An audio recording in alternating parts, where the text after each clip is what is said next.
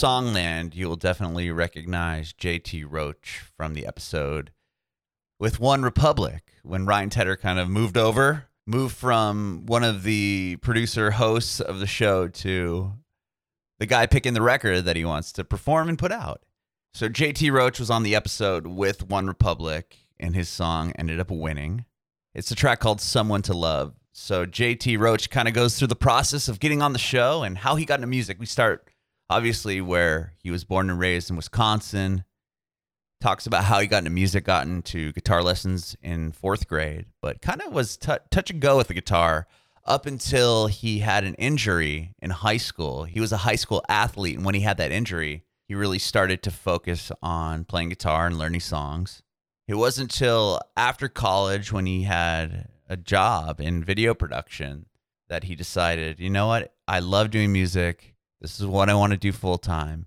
And he has an incredible story about moving to Los Angeles, living in a hallway, eventually getting on Songland, signing a contract with BMG. And he tells us all about this new record he has coming out as well. You can watch our interview with JT Roach on our Facebook page and YouTube channel at Bringing It Backwards. It'd be incredible if you subscribe to our channel, like us on Facebook, follow us on Instagram, Twitter, and TikTok at Bringing Back Pod. We'd appreciate your support if you follow and subscribe to our podcast, wherever you listen to podcasts. We're Bringing It Backwards with JT Roach. My name's Adam, and this is all about you. Our podcast is about your journey in music and how you got to where you are now. Amazing. Cool. Well, let's first find out, where were you born and raised? I'm from Madison, Wisconsin. Madison, Wisconsin. Right on. Yeah. What was it like growing up there? Betcha. A lot of cheese. Oh yeah, lots of cheese, lots of Packers and Badgers, and there you go. You know, all the good Wisconsin things. What was like was it like there? Was there a lot of music, or what was the scene like? Yeah, there's a solid music scene in Madison and Milwaukee and just around the state. You know, I guess most notably to me, Justin Vernon of Bon Iver is from Eau Claire, Wisconsin, which I've been to Eau Claire, but that's further north. But he's been a huge role model, and I've been a huge fan of his for a long time. Yeah, he's an amazing artist. That's awesome. I know Carly Hansen is from there. I don't know if you're familiar with her. Carly Hansen is? No way. I didn't realize from Wisconsin. that. I don't know exactly what part. I can't remember. I've had her on the show a couple times, but I can't recall off the top of my head whereabouts. But she's from awesome. Wisco as well. That's awesome. I didn't realize that. She's amazing. That's awesome. Incredible artist. She was actually the first podcast episode we ever published, and we've had her on a couple times. She's great. Oh, no way. Oh, that's awesome. But cool. So Wisconsin, like, how'd you get into music? Tell me about that.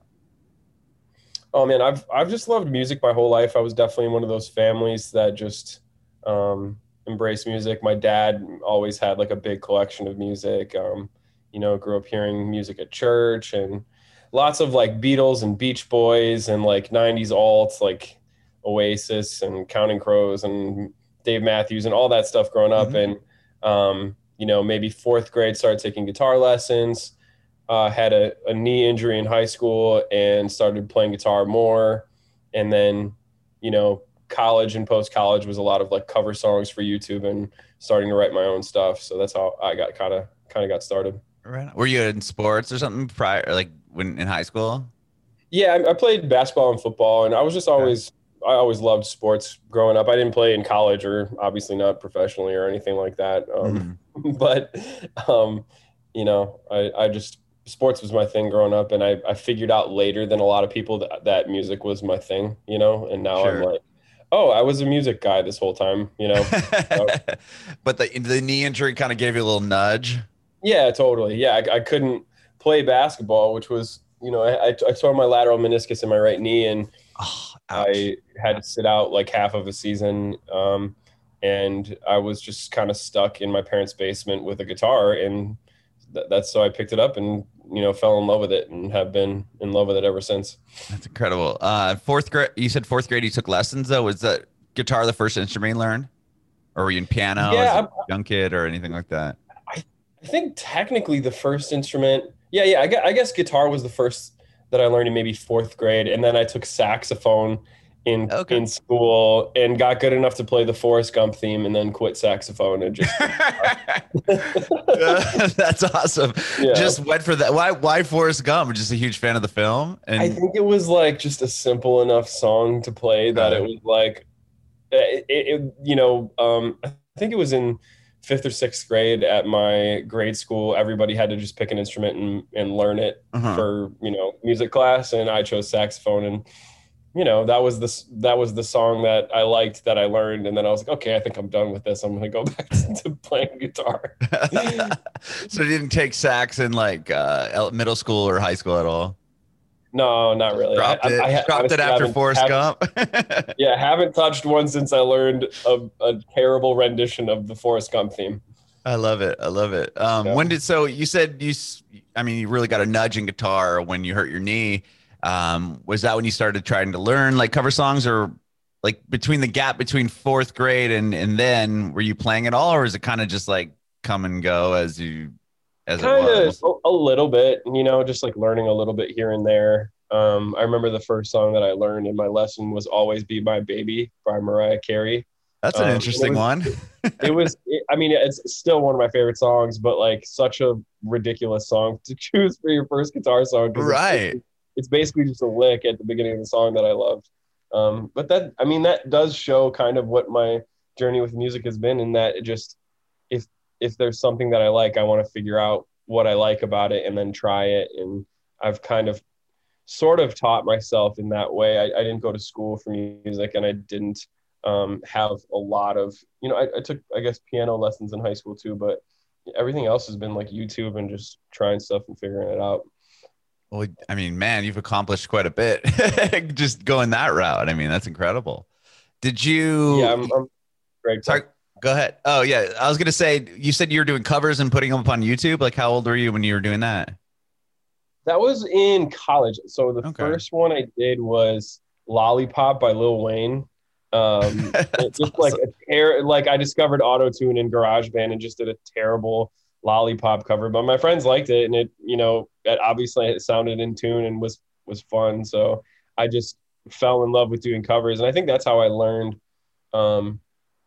song structure and what it feels like to play a cool song. And that kind of turned into, I want to start writing some, and did a YouTube channel, would cover Drake and Miguel and like some country songs. I was kind of all over the place with the genres that I did. And I still feel like I'm discovering myself in that way, but I loved doing that. And I was always the guy who would just play cover songs at bonfires or at parties or anything like that. I was just always looking for an excuse to have a jam session for a sing-along and that kind of thing. Did you ever play with bands, or was it mainly just you playing guitar and just doing a lot of covers? I've played with bands. I'm lucky enough that I've had a band in LA that I've played with on and off. I had bands that I played with in Wisconsin. I would say I haven't played with bands as much as some other artists. I do a lot more acoustic shows, and I do electronic shows now too. So I've played with bands less than I would like to have. I have less experience playing with bands than I wish that I had at this point, but I'm writing a project now that is geared towards that. So cool. Hopefully we can make that happen. Yeah, it wasn't like, but you weren't like in a band, like in college, like a college. No. It was more just not really.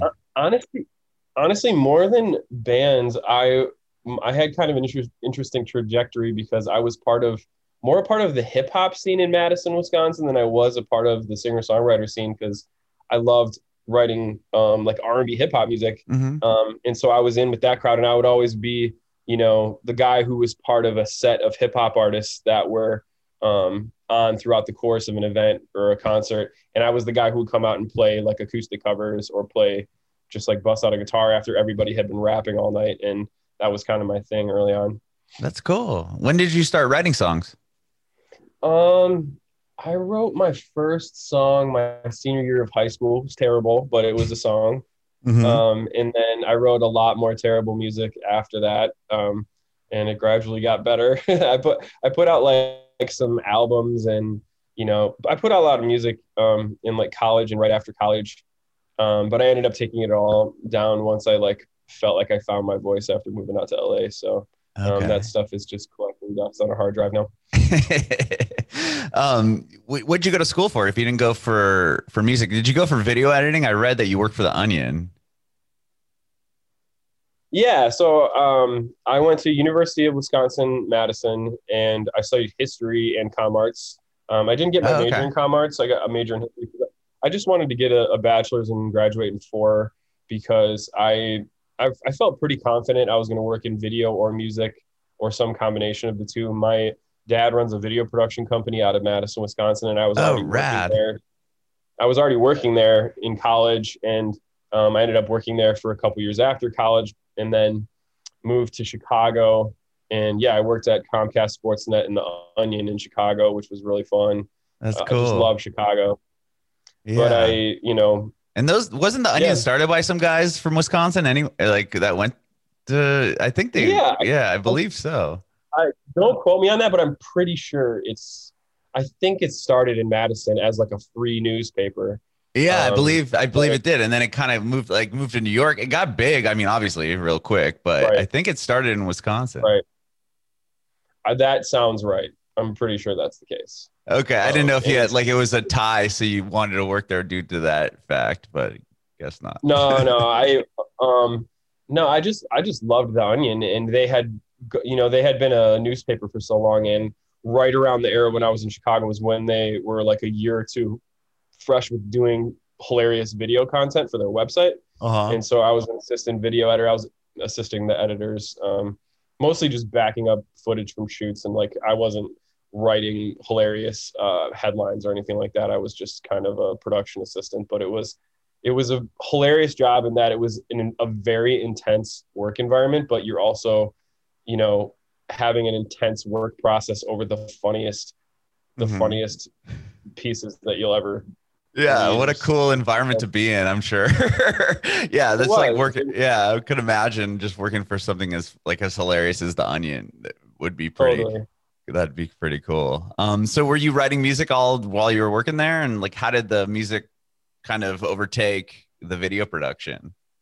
I was. So I was working at the Onion, doing a free unpaid internship there, and then I was working a paid gig at Comcast Sportsnet, and the hours were kind of like 3 p.m. to like 1 a.m. at Comcast, and it was like 4 days a week, and then Onion was like 2 days a week, and I was doing music largely really late at night or early in the morning, Hmm. and that was what I looked forward to in my days, and I wasn't spending as much time on it as I wanted to, and I ended up reading this book called The War of Art. I always Hmm. screw it up. It's The War of Art or The War on Art. I think it's The War of Art by Stephen Pressfield. Hmm. And the big thesis of that book is like, if you if you have a passion for something, you only live once, you should do it. And 2, it's like, if you want to be treated as a professional, you have to treat yourself as a professional first to get good enough to be treated as a professional by other people. And that was a big light bulb moment for me. Like, oh, I need to start taking this seriously if I want to make music for my job, because nobody's going to hand that to me, you know? Hmm. So did you move to So Los Angeles? Like after reading that, were you like, okay, like obviously music is what I'm really, really passionate about. I need to get to Los exactly. Angeles or where it's happening. And why'd you choose LA over like New York or Nashville? Or, Yeah, I quit my job that week oh, after wow. reading that. Yeah, I quit my job that week after reading the book because I saw so clearly what I needed to do, and I was also just not happy with my job there. I knew it wasn't where I was supposed to be. Mhm. So I moved home for 6 months to save up money. I had a few friends who were already out in LA. My friend Quincy, my friend Nathan, and I became friends with this guy Steven Swartz, who had a big hit called Bullet Train at the time. Now has an artist project called Steven. And he's one of my closest friends. All 3 of them are some of my closest friends. But they were living in the Hollywood Towers, actually, what the Tower of Terror is based on. Oh, Um, rad. they were living in the Hollywood Towers, and I came out to visit, and I was like, okay, I got to be out here. This is amazing. Okay. And drove out. 30-hour drive, no plan whatsoever as to how to make it a career, and I've just, made it work. Did 6 months, ran out of money, moved in with them and couch surfed. They surprised me by turning a hallway into a bedroom with like a little twin mattress, and I lived on a mattress in a hallway for 2.5 years and wrote demos out of a walk-in closet Oh until I my could get a gosh. deal. That's Yeah. incredible. That's wow. Talk about passion. You weren't kidding, huh? Like quit your job. Like you went to like from, something stable to like now you're living in a, hallway. Totally. Yeah. And it's exactly what it sounds like. We had like a curtain up, but yeah, I was living in a hallway for like 2.5 years, and it was a nice, like 3-bedroom house. So it's, in ways I wasn't roughing it, but in other ways it like psychologically not having your own space and like, just feeling like you don't have a home for that long of a time. It's difficult psychologically. But that was such a special era too, because Steven Swartz was living in the house. Coda was living in the house. Nathan, who managed Cruella and Steven, was in the house. And my friend Quincy was in the house. And they're all super special artists. And we were all growing together and learning from each other. So it was like a weird artistic incubation period that I'm so grateful for. And it was so much fun. What would you say like the first little victory was, or what kind of got you to the next level in your career? I think the moment where I was like, oh, okay, I think I'm getting somewhere was when I wrote Tipsy Love, which was my first single release for my artist project. Cause I remember playing that demo. I mean, I had been writing so many demos and was so desperate to write something that anyone was excited about. And I wrote that song, and pretty much everyone I played that demo for was like, this is amazing. You need to write more like this. And really what it was I had found my sound and my style, and the limitations that made something sound like me. And it took a lot of digging to figure that out. But I really do feel like that was a gateway song that kind of led to so much other music for me. So that was a huge moment for me for sure. With that song, what led you to getting the BMG deal? Was it pretty soon after that, or? So after I wrote that song, that was maybe 6 months or so in. Actually, I had written that when I first moved to LA, and when I moved in with the guys, and I was living in the hallway, I played them that demo, and I ended up writing a bunch more songs in that style, which was basically just stripped acoustic songs.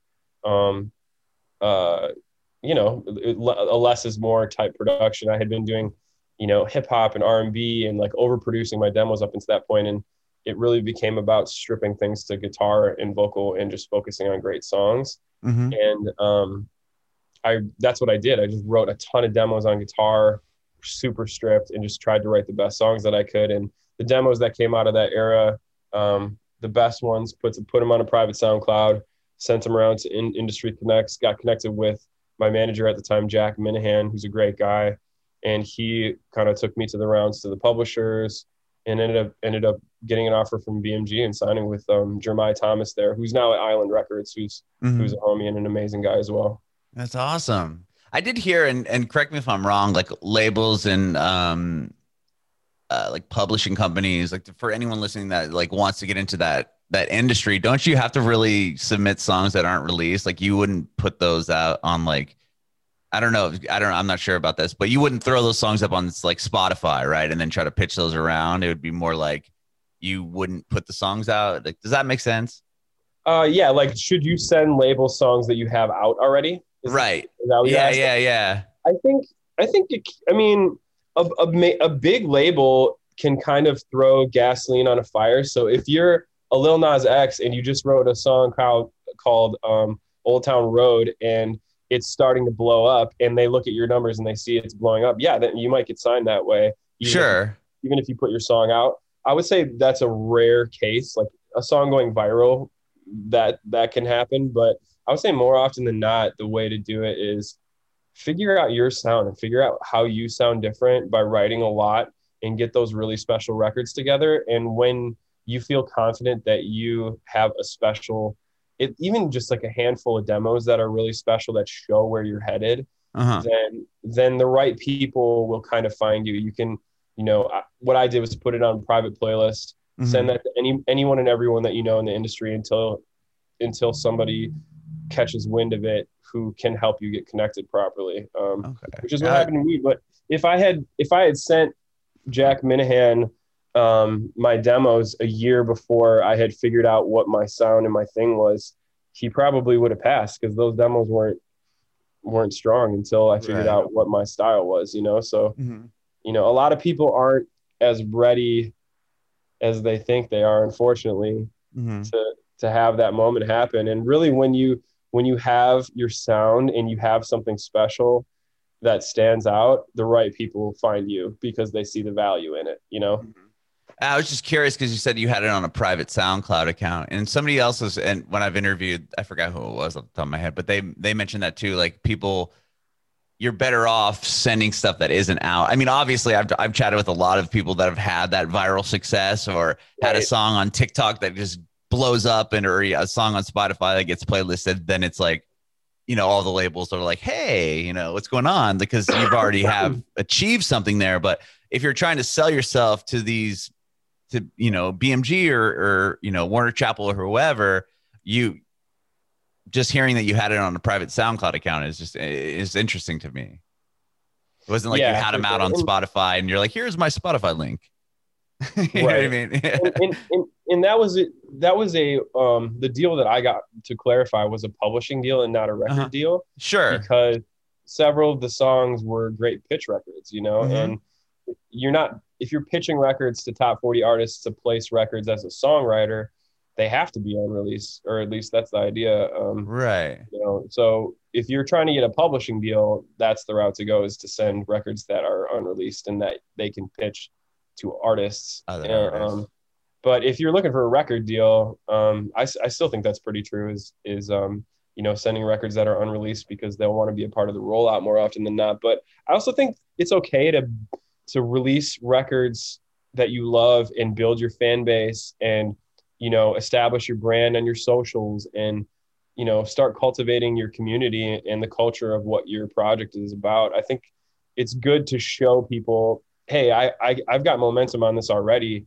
Mm-hmm. All you have to do is throw gasoline on this fire that I've created, as Sure. opposed to, like, want to invest hundreds of thousands or millions of dollars in this project that nobody's heard except you. It Right. does happen. If, like, great A&Rs have great ears, and Mm-hmm. they'll hear something and know it's special, but I would say that's more rare. Sure. That's interesting. Well, speaking of pitching songs, I know you made it onto Songland and you And won. You had, a One Republic record, like, which is amazing. Like, how far down the line was that? Like, had you pitched a bunch of songs? I know you had some success and had gotten people to pick up your record prior to that show, correct? right. I would say Songland was like an amazing boost at a time Okay. when I needed one. It was just an amazing experience. One story I love to tell is that when I was living in that hallway in that artist commune house, Mm-hmm. one of my mentors at the time said, I think your song structure could be better. You should, pick a song to dissect and learn the song structure of. And I chose Counting Stars by One Republic. And Interesting. so in that era, when I was living in a hallway, I was literally in this closet where I was writing all these demos, cutting up Counting Stars, and just, like, marveling at what an amazing pop production and lyric and top line it is, and trying to figure out why it's so great. And then cut to, 3-4 years later, I'm pitching a record to Ryan Tedder and One Republic, and they pick it for their album, which was crazy. That's insane. I know. I was looking at it just like on YouTube numbers, like 18 million plays on just like the lyric video and stuff. Like, I mean, that's Yeah. so cool to have that kind of recognition Yeah. for something you wrote. I mean, wow. Yeah, I'm so grateful for that whole experience. Definitely one of those holy shit, surreal, like, once in a lifetime things that I mean, I got lucky. It was the right record for them, and it all went smoothly. And I co-wrote that song. I want to shout out Kevin Fisher, Jinte, and Andrew Wells. Those were the guys who I wrote the original demo with. Kevin Fisher is an amazing writer, and Jin and Andrew are as well, and are amazing producers. So shout out to them, because that song wouldn't be what it is without them too. That's cool. I'll get to that one because I have a couple more questions about that. But I'm curious to know what was the first record that you had, picked up by someone, and what was that experience like? I mean, that must have been a big moment for you. Actually, it was very, very early on. Oh, In that era when I was writing hip hop, and just putting out albums in college. okay. I wrote a song called Bad Boy, which was just like hip hop drums and some chorus about I'm a bad boy, I do bad things. It was like, just totally not my brand now, but it was a good chorus. And Right. it had a cool like hip hop drum pattern and like bass movement and everything. And actually, Beanie Siegel, who's a famous rapper who like Mm-hmm. came up with Jay-Z, took that chorus and had somebody reproduce it. And I was on a Beanie Siegel record in like the early 2000s. That's crazy. Yeah, so that was my first like placement. And then I didn't get another one for like 4 years or something like that. But early on, I think some of my first placements were with Cruella.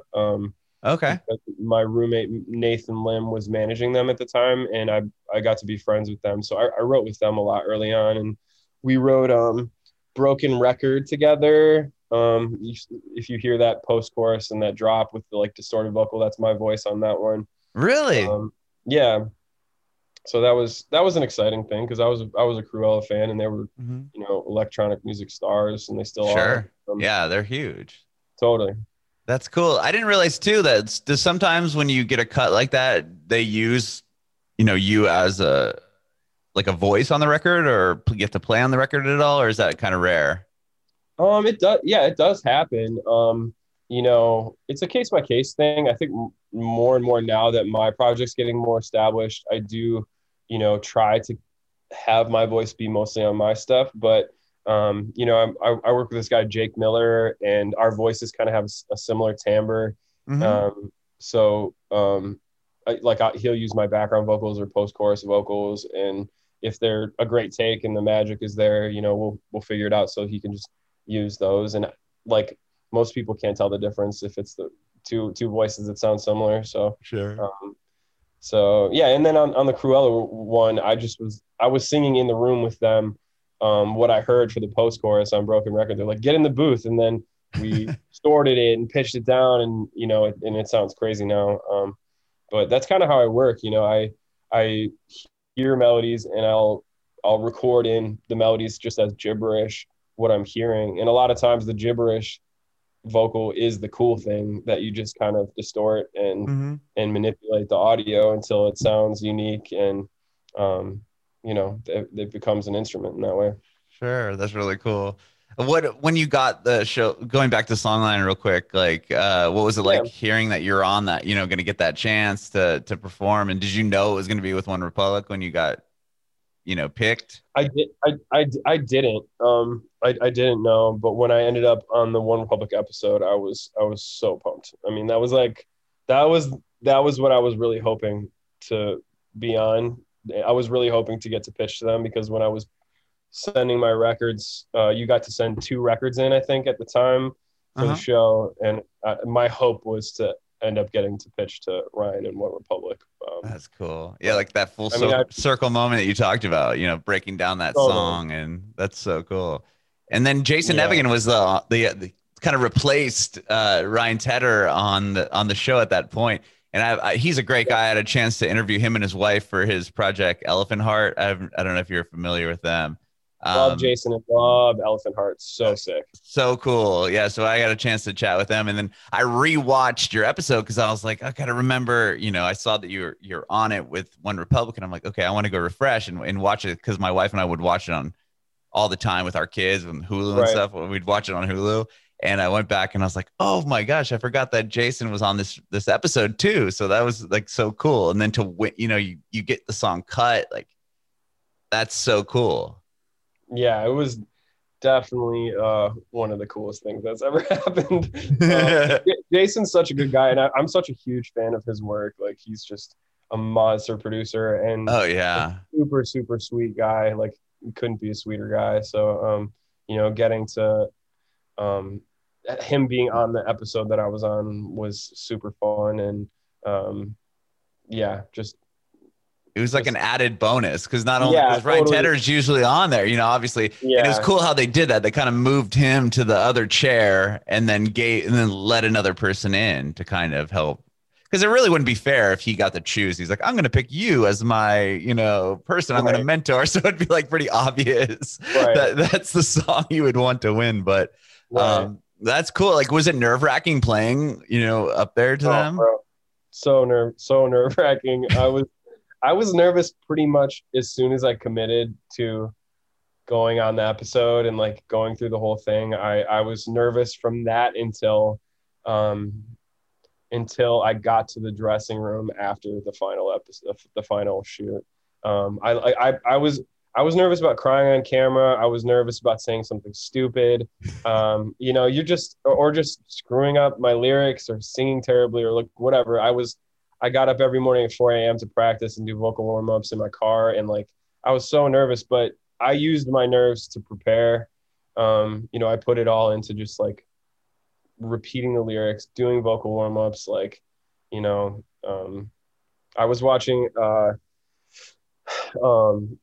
shows with people who do great interviews before the show too, just to like try to absorb being able to interview well on my toes. Cause, you're doing a lot of interviews and it's just a lot. It moves super quickly and it's a huge production. I'd never been a part of anything like that. So it was super overwhelming for sure. Oh yeah, I can't even imagine. I mean, and Yeah. then like you said, they're gonna air whatever they think is gonna be the best suit for whatever narrative they want to tell. So it's like if you say something that you're like, oh man, why'd I say that? They might use that and be like, oh, so, Totally.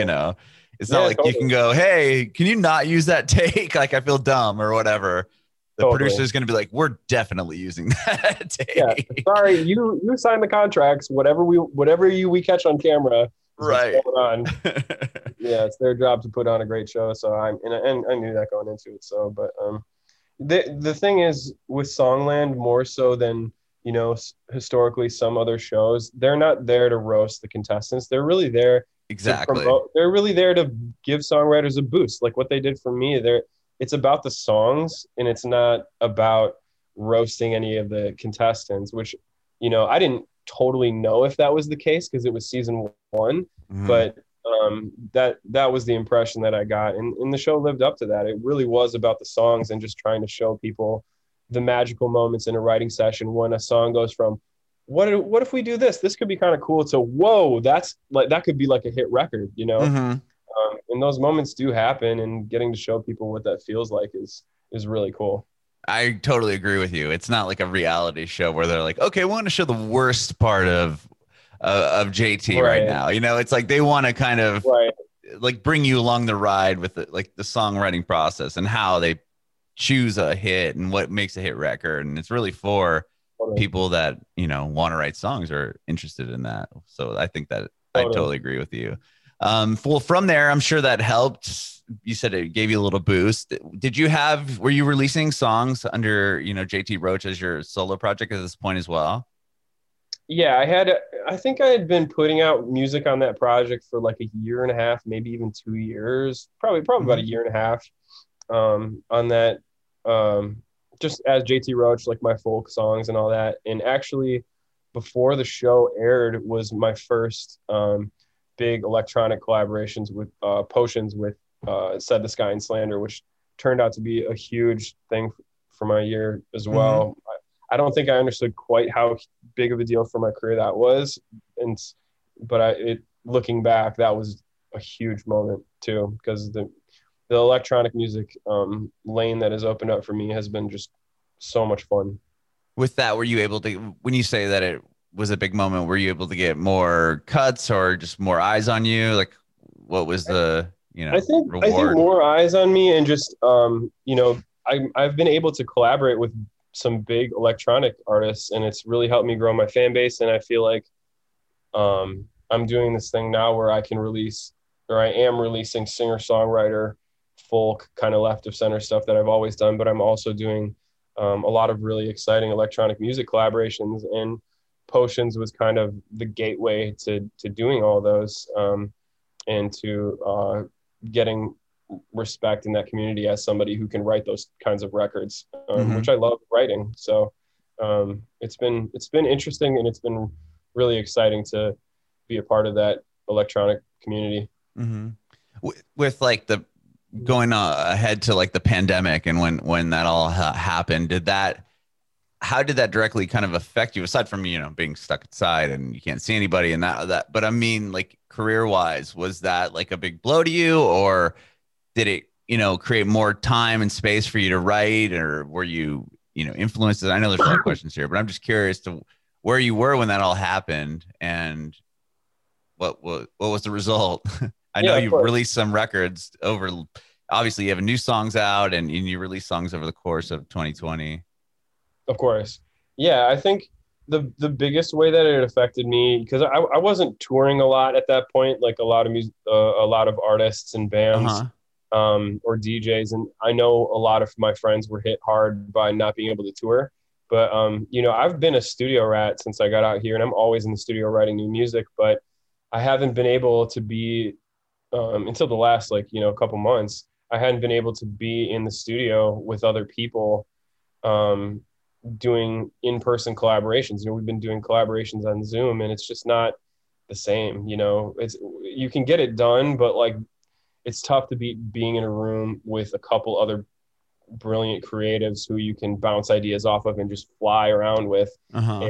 And it's also inspiring to just be in a great new studio environment. And for over a year, like so many other people, I've been working from home, in the same place, in the same routine every day, which I'm super grateful for. And I'm grateful to have a studio, and to be able to write and record and produce and pitch my own records that I'm writing by myself, which is what I've done. I really, I took the change up to my life as an opportunity to focus on something different, which was electronic music.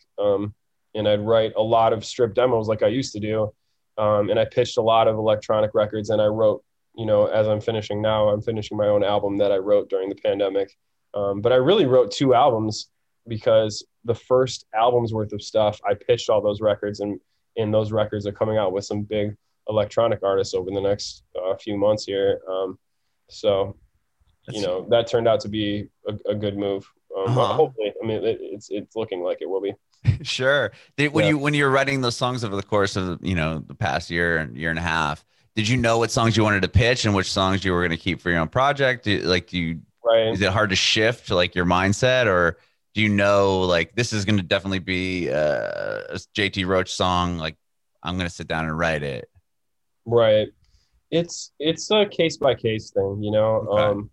I think it can be really tough. Sometimes we'll pitch a record, and at the last minute, I'll be like, oh man, this feels like a record that I want for myself, or I won't quite feel the direction that the production goes, or, you know, um, or sometimes I think a song is an artist song for me. And then after sitting with it for a bit, I'm like, this would be a much better and bigger record if the production was on steroids and sounded like a big electronic record as opposed to an intimate acoustic record. So it changes. I think sitting with demos for a little bit and letting it marinate and listening to them and discussing with your team and playing them for people who you trust is a good way to get a feel for what feels like you and what feels like a collab or a pitch record. But I always try to stay open-minded, and ultimately I just want the music to get out there and for people to enjoy it. That's the point of all this. So I try not to overthink it too much. But I will say I've discovered that I think what sets aside songs that I want to release as main artist songs for me is songs that I can sit down and play on guitar and perform Mm-hmm. acoustically and have it be captivating stripped like that, either on guitar or piano, because I do want to do shows where I'm just playing stripped sets and still be able to, carry the emotion of the song. Mm-hmm. And you have the newest song you have out is "Crazy While We're Young," Yep. and we're like, is that going to be on the new record, or like, what are you looking at as far as, like, you said you have a whole album worth of stuff? Are you already putting out songs that are going to be on this record, or is that going to be a whole new project coming out? That's going to be a whole new project coming out. Crazy While Young. I love that record. I put that out with Crystal Skies. Mm-hmm. Wrote that with my friend Collier, who's got an amazing artist project, Colyer. Go check him out. He's a rock star. Wrote that with him and my friend Rob Prasad, who is an amazing writer producer. The record, the like album that I'm putting together now is all brand new songs, and it's kind of all existing in the same space. It's a singer-songwriter stripped acoustic, kind of left of center vibe, kind of like I've done historically on my own solo records. Mm-hmm. But I will say I've added more electronic elements to them. Basically, I got some synths and have incorporated that into the production more. So it is like, singer-songwriter with some electronic elements as well. That's cool. That kind of sums up your career in a sense too, right? Yeah. I mean, singer-songwriter, and then you got some EDM and electronic cuts, and there you go. That's awesome. Totally. Yeah, I've gone back and forth about, whether I should just go full on with being the feature guy who just does all electronic features, because that has been going well, but I just feel strongly that my stripped solo stuff is a story that I want to tell, and those records are important to me. So I'm still figuring out how to tell both those stories simultaneously, but hopefully I can figure it out. And I think people are open-minded enough, just given that most people are just kind of saving single songs and creating their own playlists anyway. Sure. And I think that what they get captivated by is the songs themselves. So I'm just trying to write the best records that I can. I totally agree with that. I think that music is in a totally different place than it was, 15 years ago. You couldn't Beyonce and Green Day. I mean, now it's like everybody likes whatever it is, and you can see those artists and like how they curate even, a Coachella lineup versus how they did, 15 years ago. And Totally. just seeing like certain people as a headliner alongside, it'll be like Tool and, Megan Thee Stallion. It's like, you're just like totally opposite, but it all works, and everyone's a fan of everything now, and you don't have to kind of be in one lane. So people could like an electronic record you do, a singer-songwriter record. I don't think it really even matters anymore. Yeah, I do think that's the case. So it will be cool to put out a project that feels like it's all part of one space and one kind of sonic territory. I'm really excited I'm really focused on that right now, and really excited to do that, because I have a lot of great collaborations in the electronic space coming up, and I want to make sure that I can complement that with what I sound like when I'm solo as well, so people kind of get a feel for what is different about my project. That's important to me. I like it. What about live shows? I mean, stuff's opening up now. Yeah, I feel like are you gonna go out and perform anytime soon, or what are you thinking? Yeah, I'm sure I will. I don't have anything on the books right now other than some exciting, like I'm going to be performing with some electronic acts later this year at some exciting venues. I can't announce that yet, but super excited about that. I think as I finish this collection, this album that I'm working on, I'm going to dig into like performing them live, like practicing them on a guitar and piano, figuring out how I want to play them live. I think doing acoustic shows and then doing some with a stripped minimal band, I think would be my first steps to just navigating the songs and figuring out how I want to play them and connecting with them. And I would imagine I'll be doing that like later this summer, probably. I love it. I can't wait. That's so cool. Awesome. I do have one more question for you, and thank you so much, JT, for hanging out with me. I really appreciate it. Yeah, of course. I super appreciate you having me on. Yeah. I want to know, I know I kind of asked this question earlier, but maybe I can get an answer from you again. If you have any advice for aspiring artists. Advice for aspiring artists. So not just songwriters, just anyone, yeah. Or songwriters, however you want to answer it. It's open-ended. It's up to you. I would say give your permission to write bad ideas.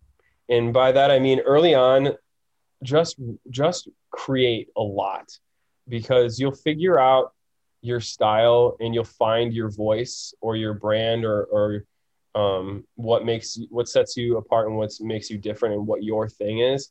You gotta just you got to just vomit ideas for a long time before you figure out who you are and what you sound like and what you look like and what it feels like to consume your art. And I think you got to give yourself permission to experiment and to write some bad ideas in pursuit of the special ones, you know, and the special ones will come up. So be patient with yourself, be playful, have fun, and enjoy the process. That would be my advice.